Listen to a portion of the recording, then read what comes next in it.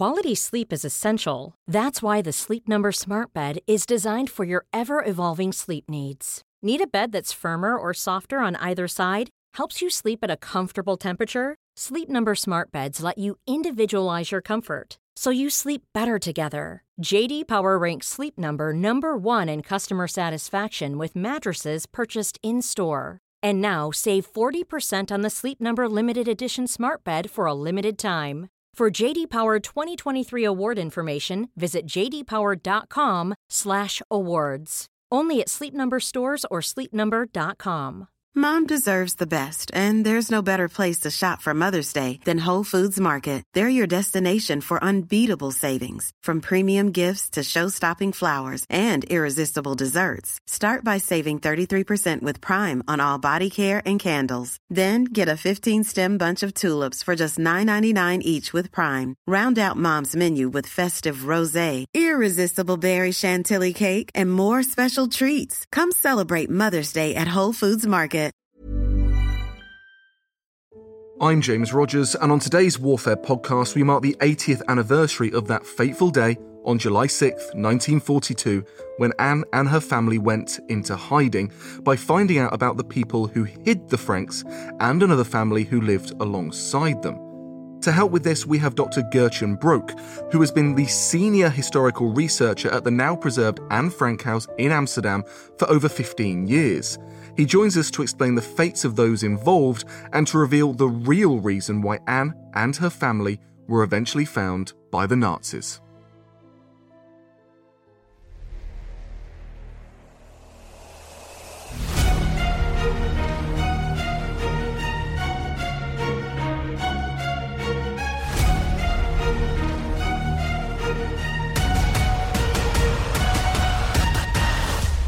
Hi Gertjan, welcome to the Warfare Podcast. How are you doing today? I'm fine, thank you. Good to hear. Well, it is great to have you on the podcast, especially at this important time of the year, because this July marks 80 years since Anne Frank and her family went into hiding in Nazi-occupied Amsterdam. And of course, we can all still visit that house today, the Anne Frank House, located just outside downtown Amsterdam. I've been there myself, and I'm always struck by the somber silence of all of those who are walking around the building, going through into each different room, up into the lofts, back down, and into the exhibition space. It truly is a sobering and educational experience. And I suppose that sums up a bit more of what the Anne Frank House is, because it's not just a museum, is it? It's not just a museum, it's also considered to be a place of remembrance. And most of the visiting people, they pick that up. I think they notice that. So yes, it's a place that a lot of people are impressed by visiting just when you walk around and you are pondering and thinking over what just happened there in those years. Absolutely. And it is a museum. It is a space where you can also learn a lot about this history, where talks can take place, where exhibitions can take place. But there's also research going on within the organization. And you're part of that, aren't you? Yes, that's right. For a long time, the mission of the Anne Frank House was mainly educational. And that is still an important part of it. But since I think about 15 to 20 years, the idea has grown that it's good for us as an organization, as an educational organization, also as a museum and also as a center of knowledge. As we are supposed to know things about the life of Anne Frank and the people around her. So the idea of forming our own body of knowledge, rather than rely on what other people do and think that's important. So the head of collections at that time got the idea to have a research department as well. And she managed to get it afloat. And that was about that time that I came in. I was working there in another capacity. But I am a researcher and I'm a historian. So I was taken on board to actually perform the research, not on my own, but most of the past 15 years, I think I did the main part of the research that's been done. But there are others as well. And what sort of things were you researching? What were you diving into? Well, that's mainly every aspect of the life, but what we consider 14, what we call protagonists, main figures, and that's Anne Frank and her family, and the other 4 people that had been hiding with them in that building. So there's another family and the dentist Fritz Pfeffer on his own. And then there's 6 people that tried to help them. They were in on the secret and they were trying to provide them with food and protection and help them. So that's 14 people. And well, we actually delve into their life stories. Where did they come from? What did they do before? What did they do after? And how? And that is the main question, I think. How did all these lives evolve and go on that made them all come together at one point in 1942 in that building and doing what they did there at the time?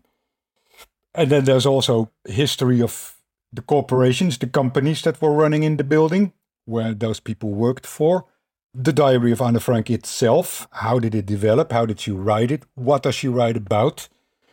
Because I suppose most people do know that the book that you buy in the bookstore is based on an immense pile of paper as a manuscript, various versions, also even some short stories and novels. This girl wanted to be a writer, but she also wanted to be a journalist. And in a lot of her approaches and in the things that she writes about herself and about her experiences, you see a journalistic, or at least a proto-journalistic approach at least. So we also research into all that. When she mentions someone, the man around the corner, or the lady next door, who does she mean? Who is that? What is their role? What is their part in the complete picture of the life story? And the general idea, to cut it all short, is that insights, the knowledge that we get from that, offer us basically a window, an outlook, not on particular her life and her diary, but of the time that she was living in and what was happening to her, what was happening around her. Well, let's draw on your research to do exactly that, because like you rightly say, Anne Frank's story did not start in July 1942 when her family went into hiding or when she started writing her diary. Instead, it goes back much further than that, because the Frank family, although mostly associated with Amsterdam today, they were, of course, Germans. So take us through that history. What were the Frank family doing before they arrived in the Netherlands, and how did they get there? Otto Frank, Anne Frank's father, he was from a family that been living in Frankfurt am Main quite some time, and chiefly his father worked his way up from just a businessman, so to speak, and he became part of the affluent society more. The family shifted into affluence, you can say. He was a banker and successful at that. But the family business was hit pretty hard by the Great War. So investing in war bonds, and well, German war bonds were the best of investment after 1918. So they came into a bit of trouble there. And 1929 hit them hard as well. So I'm going with a bit quickly, I think. But so around 1930, a lot of their affluence was dwindling. And of course, political developments in Germany at the time didn't make it much better. So gradually, around the early 1930s, and expedited by 1933, the rise to power of Hitler and his National Socialist Party, all the sister and the brothers of Otto Frank, they all left the country, and his mother too. So Otto Frank and his 2 brothers, they'd been fighting in the German army in 14-18 years, and his 2 brothers preferred to live in the capital cities of their former enemies, Paris and London, rather than staying in Germany. I think that says a few things about the atmosphere there at the time. Otto Frank saw the chance to come to Amsterdam, of the always neutral Netherlands. He had a business opportunity there, so that was his choice. They moved to the Netherlands in 1933. At that time, for a businessman with means and a solid business plan, settling there wasn't really very hard. So later in the 30s, the Netherlands became very strict on immigration, because a lot of refugees came from Austria later and from Germany. But they were lucky to be so early. So they lived in the Netherlands and in Amsterdam, in a relatively well-to-do area. I think a friendly area with a lot of other Germans, but also Spanish, Hungarians, Dutch, all sorts of people from upper middle class, I guess. You see, that's really interesting to know, because that means that, this wasn't a last-minute decision to flee Germany. It wasn't kind of putting the Frank family into a brand new situation where they knew absolutely nobody around. Instead, they'd been there almost a decade by the time that they had to go into hiding, which must have most definitely helped in trying to create a situation which, well, they could try and be kept secret, be kept safe for as long as possible. Yes, in general, you can say that people at that time, Jews, but there were other groups that were forced to hide as well, but for other reasons, obviously. And if you want to go and hide, the best thing you can do, and what the most people did, that is rely on pre-existing networks, on business associations, family relations, friendships. Also. And that's exactly what they did too. Otto Frank had been working in the Netherlands, as you say, over 8 years. So he had his networks, he had a business, although he had to vacate that then after the occupation of the Netherlands, but he had loyal business associates that he worked with and loyal staff. So how did the situation in Netherlands change over that almost decade period? And when did Otto Frank realize that the family would have to now go into hiding? Well, basically, you can say that people leaving, let's take two Jewish Germans, they'd had to leave. It's obviously, you have to leave Germany because there's much of a future there. There was over time that shifted, but in the early 1930s, for a lot of people, that was obvious, and things only deteriorated afterwards. So what can you do? You can try and migrate. You can move to another country and find safety there. A lot of people thought, well, that other country better be on the other side of the ocean, but that was always difficult. The United States didn't have a refugee policy, they had an immigration policy. So if you want to go and immigrate, you got to jump a lot of hurdles and you got to make sure that you don't become a liability to public means over there. So it's not that easy. And I think most of the people that I come across in my research, German Jews living in the Netherlands, you can always find traces of documents that they tried to go to the US. And some of them could, some of them couldn't. And Otto Frank and his family tried that as well. There is a document that he says, in 1938, I applied for immigration to the US, so that's 1938. That's a dramatic year because we don't know when in 1938. So early in 1938, you'd be on a waiting list with perhaps 25,000 others, which is quite a lot. But later in the year, after the Anschluss of Austria in Nazi Germany, and particularly in November after the pogroms, what we call the Kristallnacht, the number of applicants for the US skyrocketed up to 350,000 or so, where the US would only allow a bit over 20,000 German-born immigrants every year. So you see a waiting list of 10 years. Immigration is not an option. Some people try to naturalize to another nationality, into another country. That didn't help in the end either. But for a lot of people in 1942, they've been trying quite a few things to get to safety. And then in 1942, in the summer, the choice was we go report ourselves in for a transit camp. And then we're going to be sent off to labor. That was the idea at the time, although there was the pretext. Or we go and hide. And it's good to consider that in the Netherlands in the summer of 1942, almost everyone thought this thing is going to be over in 6, 8, 10 months, a year perhaps, because the Americans will come, the British will come, and all the allies will come, and we're going to sort out these Germans. And that was a mistake. But that was the idea. Can we go hide and sit it out, or should we report in? So the plan here then was, when it was realised that they would have to go into hiding, the thoughts were perhaps that they'd only have to be there for a matter of months until the Allied liberation. Yes, the general assumption in the Netherlands, you can read that in a lot of documents, in a lot of recollections of people at that time. Everyone thought 1942 was already pretty long and that this can't last much longer. So over-optimistic perhaps, or perhaps there was really the thought of that day. That's hard to judge, but in general, people would think, well, if it's going to be for a year or so, we're going to do that. We can sit that out.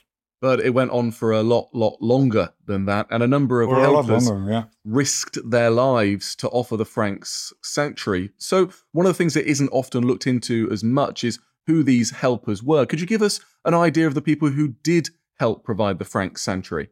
Yes, 4 of them were office staff of the companies. There were 2 companies in the building.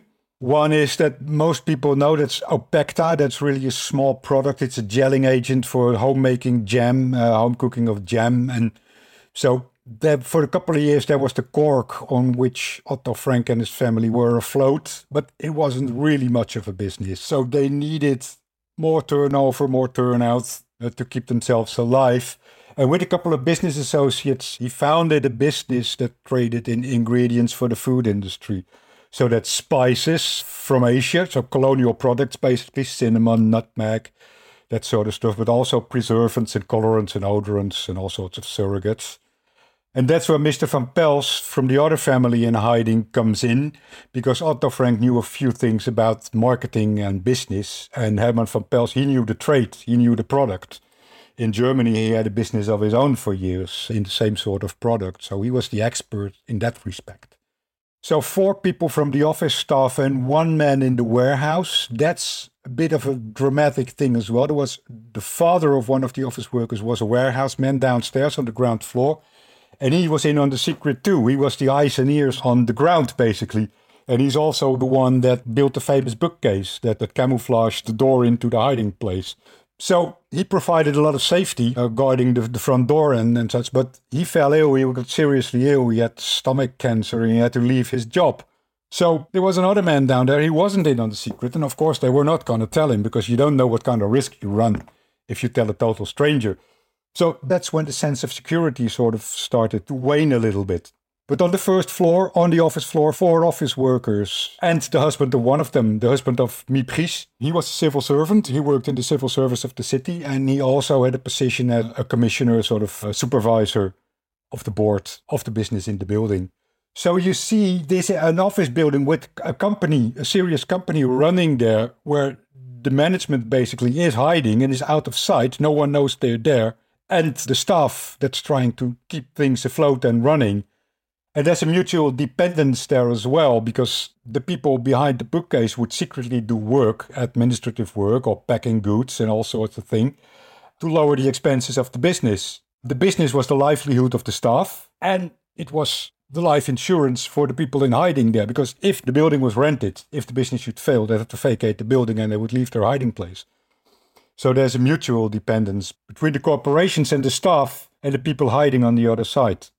So you mentioned there was 4 people in the office and then 1 person in the warehouse who sadly is taken ill and so reduces that capacity to try and help the Frank family. But you also mentioned that there is 2 families that are in hiding. So overall, how many people are being hidden in this office building?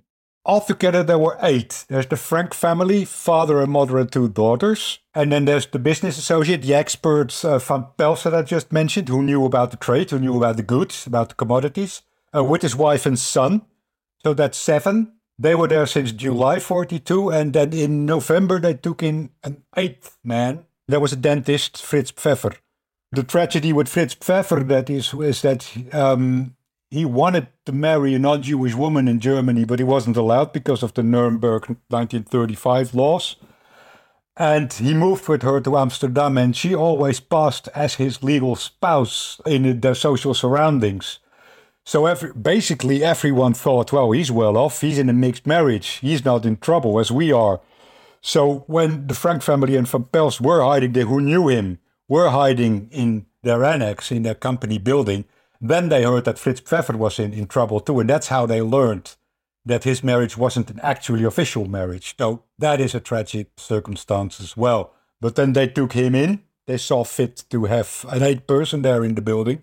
He could also, I suppose, help share expenses. I see. So there was a kind of humanitarian decision here to just try and help someone in need. But there was also a practical side to this as a means to try and help cover the cost of what is now a growing expense at a time that the war is also getting pretty tense, pretty severe, heightened in terms of the amount of violence that's being perpetrated across the continent and the amount of pressure that is being put on the Nazi forces. So it's even harder to get food, for example. And so all of this must combine together to make, as we move through 1953 and into 1954, a really, really difficult period. It also must have been incredibly difficult on the mental state of those who were in hiding. Now, you mentioned about the adults who are helping with the business and cover some of the extra labor there. But what about the kids? What about people like Anne? What were they doing in their spare time?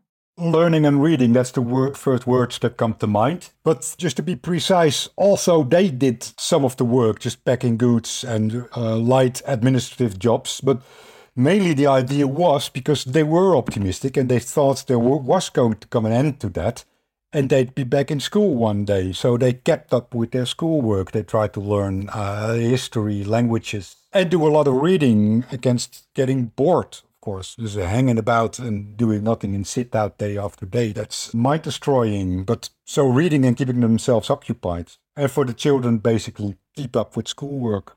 So just trying to keep things as normal as possible until the world hopefully goes back to the way it was, and also look to the future.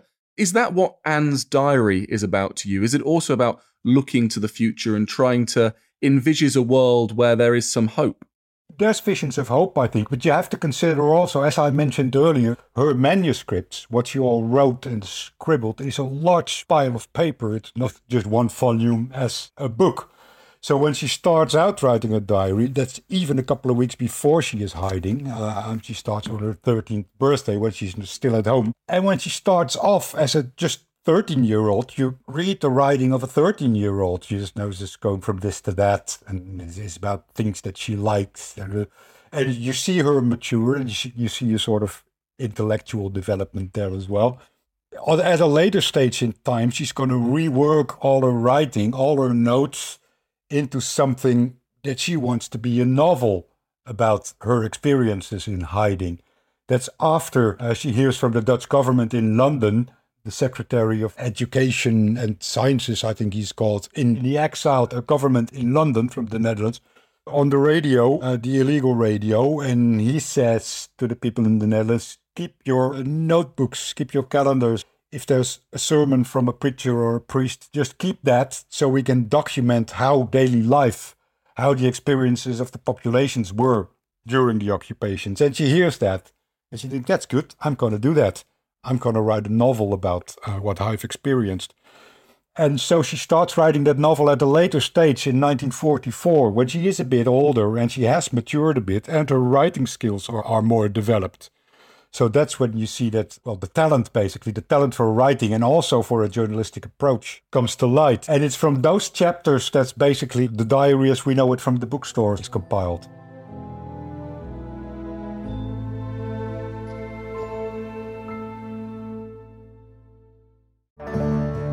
From Wondery, American History Tellers is a podcast that explores extraordinary events from the history of the United States and brings them to life. And in an all-new season, you'll learn about a tragedy that is often overlooked in American history, the Great Mississippi Flood.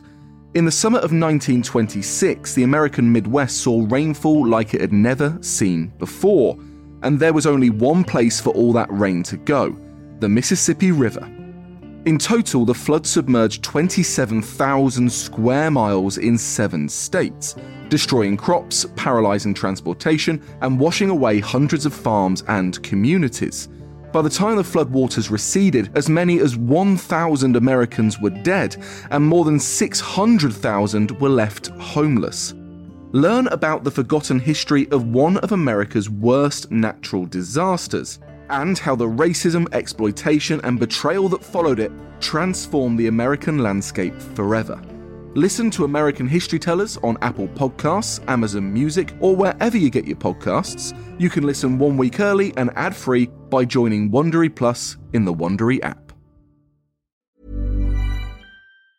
Mom deserves the best, and there's no better place to shop for Mother's Day than Whole Foods Market. They're your destination for unbeatable savings, from premium gifts to show-stopping flowers and irresistible desserts. Start by saving 33% with Prime on all body care and candles. Then get a 15-stem bunch of tulips for just $9.99 each with Prime. Round out Mom's menu with festive rosé, irresistible berry chantilly cake, and more special treats. Come celebrate Mother's Day at Whole Foods Market.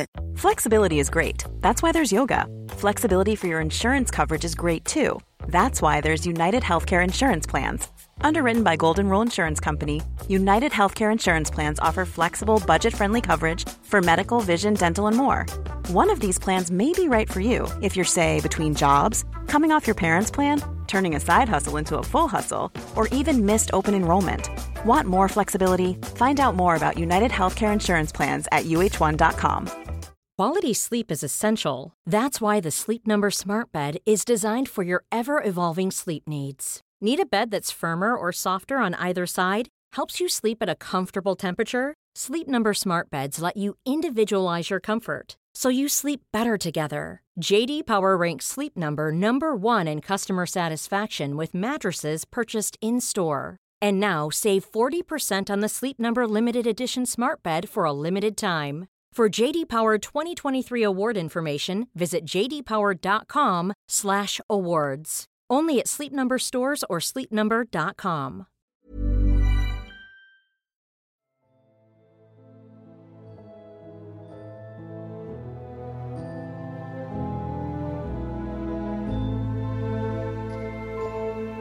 And of course, as we move through 1944 and up until that infamous date in history, August 4th, we see that Anne is still writing that diary.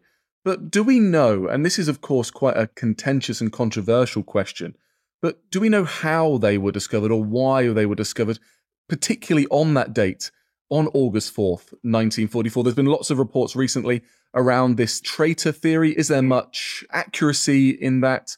Or do we just not quite know exactly what happened here?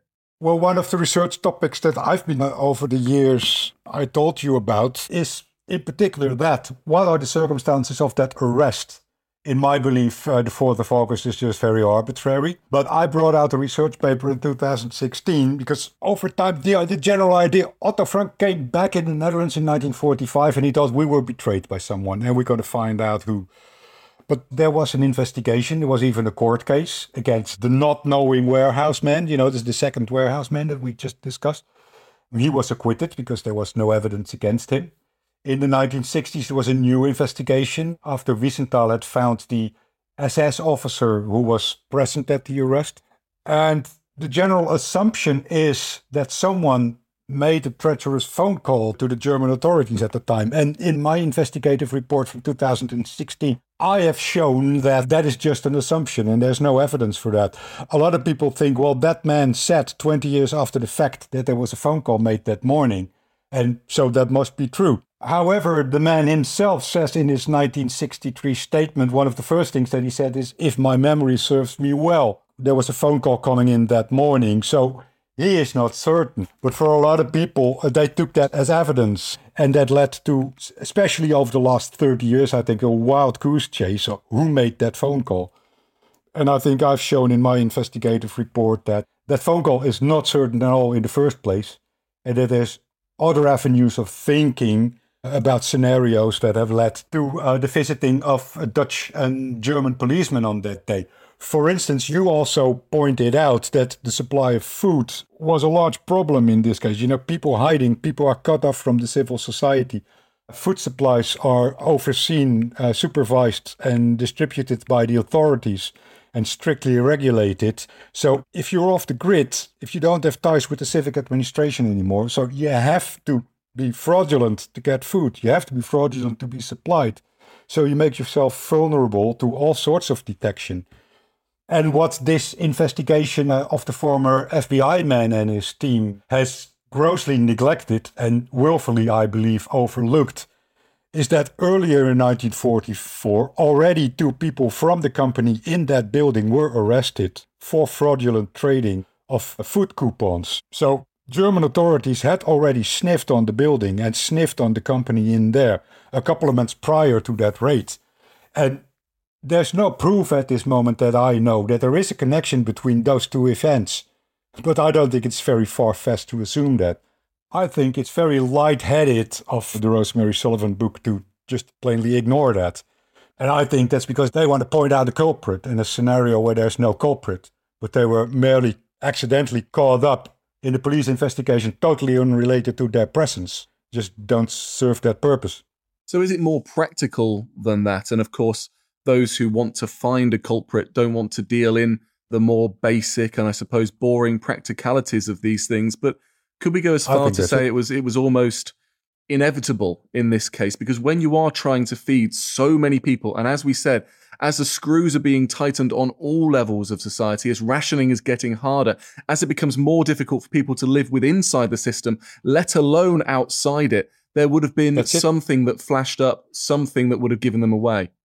That's exactly it. And so my thesis is, although not to be proven until yet, that the company, Gies & Co, was under scrutiny from the authorities because their salesmen had been proven to be fraudulent. One of them is even convicted for that in 1944. So it's not far-fetched. There was a detective unit, a nationwide working detective unit that specialized in this sort of fraud.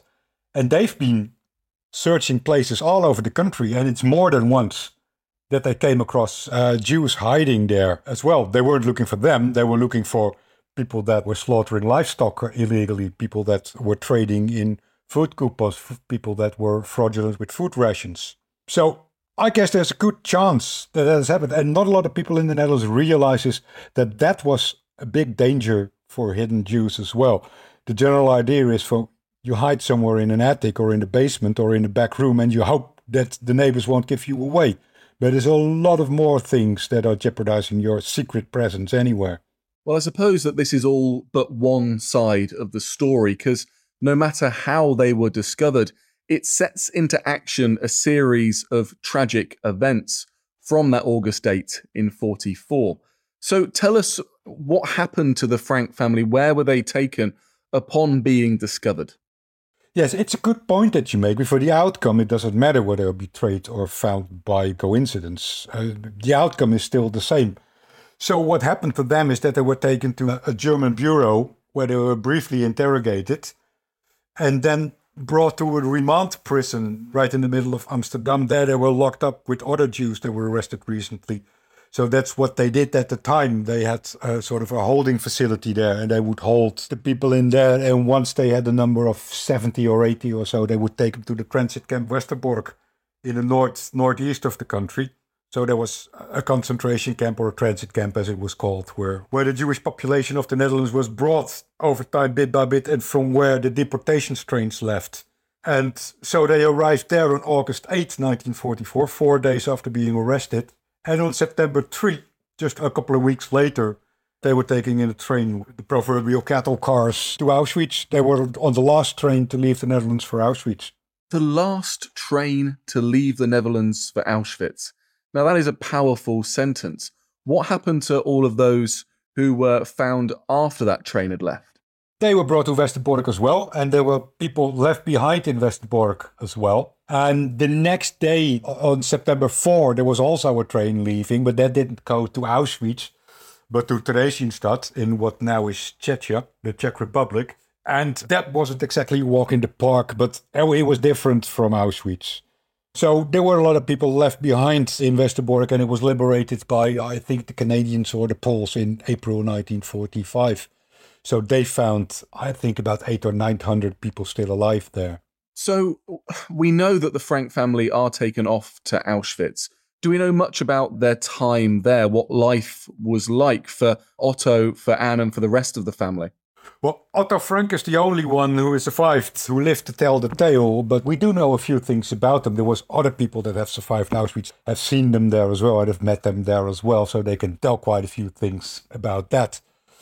Well, at first, at arrival at Birkenau, at the Rampe, so to speak, that's a well-known picture with a watchtower and the trains coming down. And the first thing that happens is that men and women are separated. So Otto Frank was separated from his wife and daughters. Herman van Pels and his son were separated from their wife and mother. And Fritz Pfeffer, being on his own from this little group, was with the other men, of course. So the women remained in Birkenau, and the men were marched, after being tattooed and shaven and all that, marched to what's called the Stammlager, Auschwitz I, and they were set to work. They had to dig gravel from a river and make roads, sort of that hard labor.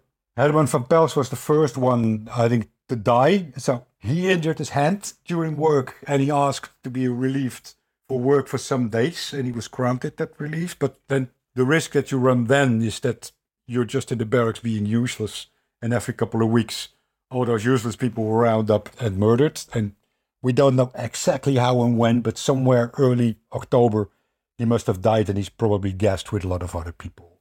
His son survived until January, when the death marches started from Auschwitz. So everyone who could walk was forced to walk, and he was taken about 50 kilometers or so and put on a train and ended up in Mauthausen in Austria. And that's where he died, totally exhausted and malnourished. Around the day of the liberation, actually, in May 1945, the Americans were already on the threshold, but not too late for him. Fritz Pfeffer was a dentist, and he left Auschwitz with a bit of a mystery still, but with a group of other medical professionals, at least 20 or so. We don't know for what purpose, but he ended up in the Neuengamme camp near Hamburg, and that's where he died of enterocolitis in December 1944 already. And then the women in Birkenau. Edith Frank died on early January 1945. There's a witness, a friend that she made there, that witnessed that and told that to Otto Frank later on. She did survive. And in November 44 already, she was separated from her daughters because at that point, the Nazis started to move large numbers of women, Dutch and French mainly, and some Hungarians, from Auschwitz back into Germany proper to a camp where they could just, Erholung is the German word, just get fixed up a little bit because they were still fit enough to work in the war industry. All the German men were fighting on the front at that time, and the factory should still be running because the war effort was tremendous. So these women were to put to work in all those factories. And Edith Frank was not fit enough to go with them, so the girls were separated from her. She stayed behind in Auschwitz, and she withered away, I guess, there. And she was ill and malnourished as well, and died. So then Mrs. Van Pels and the girls, Anne and Margot, they were moved to Bergen-Belsen. That was the camp where they should have been patched up a little bit and then distributed over other parts of Germany to set to work. But the front lines kept shifting, and one railway line after another was cut off. And so that whole idea didn't work out that very well in the end. And that's why Bergen-Belsen was, by early 1945, sort of a warehouse overcrowded with 10,000s of people who had no food, no health care, and hanging about to die, basically, lots of them. And only Mrs. Van Pels, to be complete, she was put on a train and put to work in a little factory near Dessau. And after a couple of weeks, she and a lot of other women were moved further towards the St. Theresienstadt in the now Czech Republic again. And she died on the way. There's people testimonying that she died on that train and they left her behind by the tracks during one of the stops. And Anna and Margot, as we well know, somewhere in February, contracted typhoid fever and transmitted by lice in clothing, in unwashed clothing. And thousands of people in Bergen-Belsen died of that cause, and they did too. With Otto Frank, in the end, he was in the sick bay in Auschwitz, where he luckily survived. Being in the sick bay was a bit of a death sentence, really, but a couple of hundred that did survive that, and they were liberated by the Russians, by the Soviet army, I should say. There were Russians, Ukrainians, and all sorts of Soviet soldiers in that army, and they liberated the camp, and that was how he was saved. And you mentioned Bergen-Belsen, of course, which was liberated by the British on the 15th of April, 45. Yes. And like you say, I mean, the scenes there, thousands of bodies lay unburied around the camp. 60, 70,000 people starving, mortally ill, packed together without food, water, basic sanitation, suffering from various different types of diseases, typhus, dysentery. I mean, truly a terrible, terrible place to be, and highlights the stark reality of the end of the war and of the Holocaust. And you mentioned that Otto is the only one to survive. How did it come to be that we're able to talk about this today, that we're able to hear about the Frank story, that we're able to read Anne's diary? Yes, well, the diary was left behind at the arrest and was scattered all over the floor, all that paper. That is a well-known story that the German officer present at the scene, he needed something to put the valuables that he confiscated in. And Otto Frank kept his daughter's papers in his briefcase during the night. So he scattered around the floor to put the valuables in. And the helpers, the office staff, the women that were not arrested that day, they picked up all those papers in the days after and they kept it to give it back to Anna when she would come back. Well, she didn't, but then Otto did. And when it was clear that Otto was the only one and that all the others had died, they handed over all the paperwork to him. So Otto Frank took that, and it took him a while before he could set himself to actually reading it, a couple of months actually, till the end of 1945. And when he started reading it, and he somehow found out that parts of that book she had intended for publication. There was her dream. She wanted to be a writer and a journalist, and she wanted to publish that book. So that gave him the thought, I think. And I think it's fair to say that it was for him a sense of purpose again. So his family gone, his social circle gone, his daughters, his wife, his business down on the ground, and he had to rebuild. He sort of to reinvent himself and rebuild his whole life. And having that book and the ideals that, well, he says, I want to spread my daughter's ideals. I don't know exactly, to be honest, what those ideals were, but there is something about hope and about reconciliation, and we should be good, and people should be good for each other, and we should build a better world as a general idea. I think that's the ideals that he mentioned. And he worked for that. So he found a new purpose in life, in the idea of reconciliation. Bring back the youth of all corners of the world and bring them together and let them talk and let them meet each other, let them get to know each other, so we can avoid this sort of calamities and disasters in the future. I think when you look at the world today, that wasn't very successful, but still the idea is good. And after the diary became a success, in particular in the United States, so in the Netherlands it was quite a success as well. It was first printed in June 1945, and the second print was already in December. So there was a lot of public interest, I think, for the book. But it really took wings in the United States, and then there was a stage play in the US, and there was a film made by George Stevens in the US. So there was international acclaim and international interest as well. And when the interest for his daughter's diary grew internationally, he had the idea also of maintaining the building where it had all happened. It was a derelict building, it was always collapsing. So he took initiatives to preserve that building and to do it up again and make that, all those meetings, that's where the youth from the world could meet, that should be in that place, in his opinion. And that's what he worked for. And that's what he actually realized as well in the 1960s, when the Anne Frank House was just opened for the public. It was every year, there was also a youth center connected to it. And every year from 1960, 61, 62 to up until the 70s or so, there were annual youth conferences, just students coming from all over the world and discussing all sorts of things. Apartheid in South Africa, the civil rights movement in the US, the Vietnam War, all sorts of topics that people discuss. They want to make the world a better place. So I think that's why we can still visit that today. And that's exactly where Anne's message lives on, that push for hope and reconciliation around the world. Although, as we hear on this podcast all too often, it's very, very difficult to achieve in reality, it seems, but we need those spaces, just like the Anne Frank House, where those discussions can take place. Gurchan, thank you so much for your time and for coming on the podcast today. Please tell us about where people can read more of your work and how they can engage in the work of the Anne Frank House. The best way to go, I think, is go to the website annefrank.org. You can all find all sorts of information of the activities of the Anne Frank House.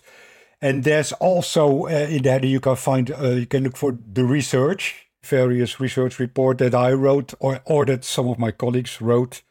You can find an investigative report about the arrest. You can find an article that I co-authored with an American colleague about the immigration attempts into the US. You can find all sorts of information there and also things you can possibly do yourself.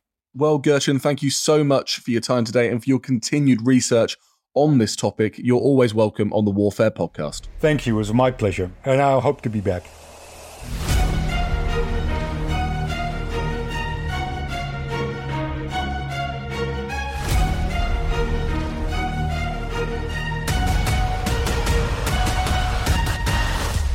Thanks for listening, but before you go, a reminder that you can now follow along online on Twitter at HistoryHitWW2, on Instagram at James Rogers History, and on TikTok also at James Rogers History. You can also subscribe to our free Warfare Wednesdays newsletter via the link in the show notes. Mom deserves the best, and there's no better place to shop for Mother's Day than Whole Foods Market. They're your destination for unbeatable savings, from premium gifts to show-stopping flowers and irresistible desserts. Start by saving 33% with Prime on all body care and candles. Then get a 15-stem bunch of tulips for just $9.99 each with Prime. Round out Mom's menu with festive rosé, irresistible berry chantilly cake, and more special treats. Come celebrate Mother's Day at Whole Foods Market.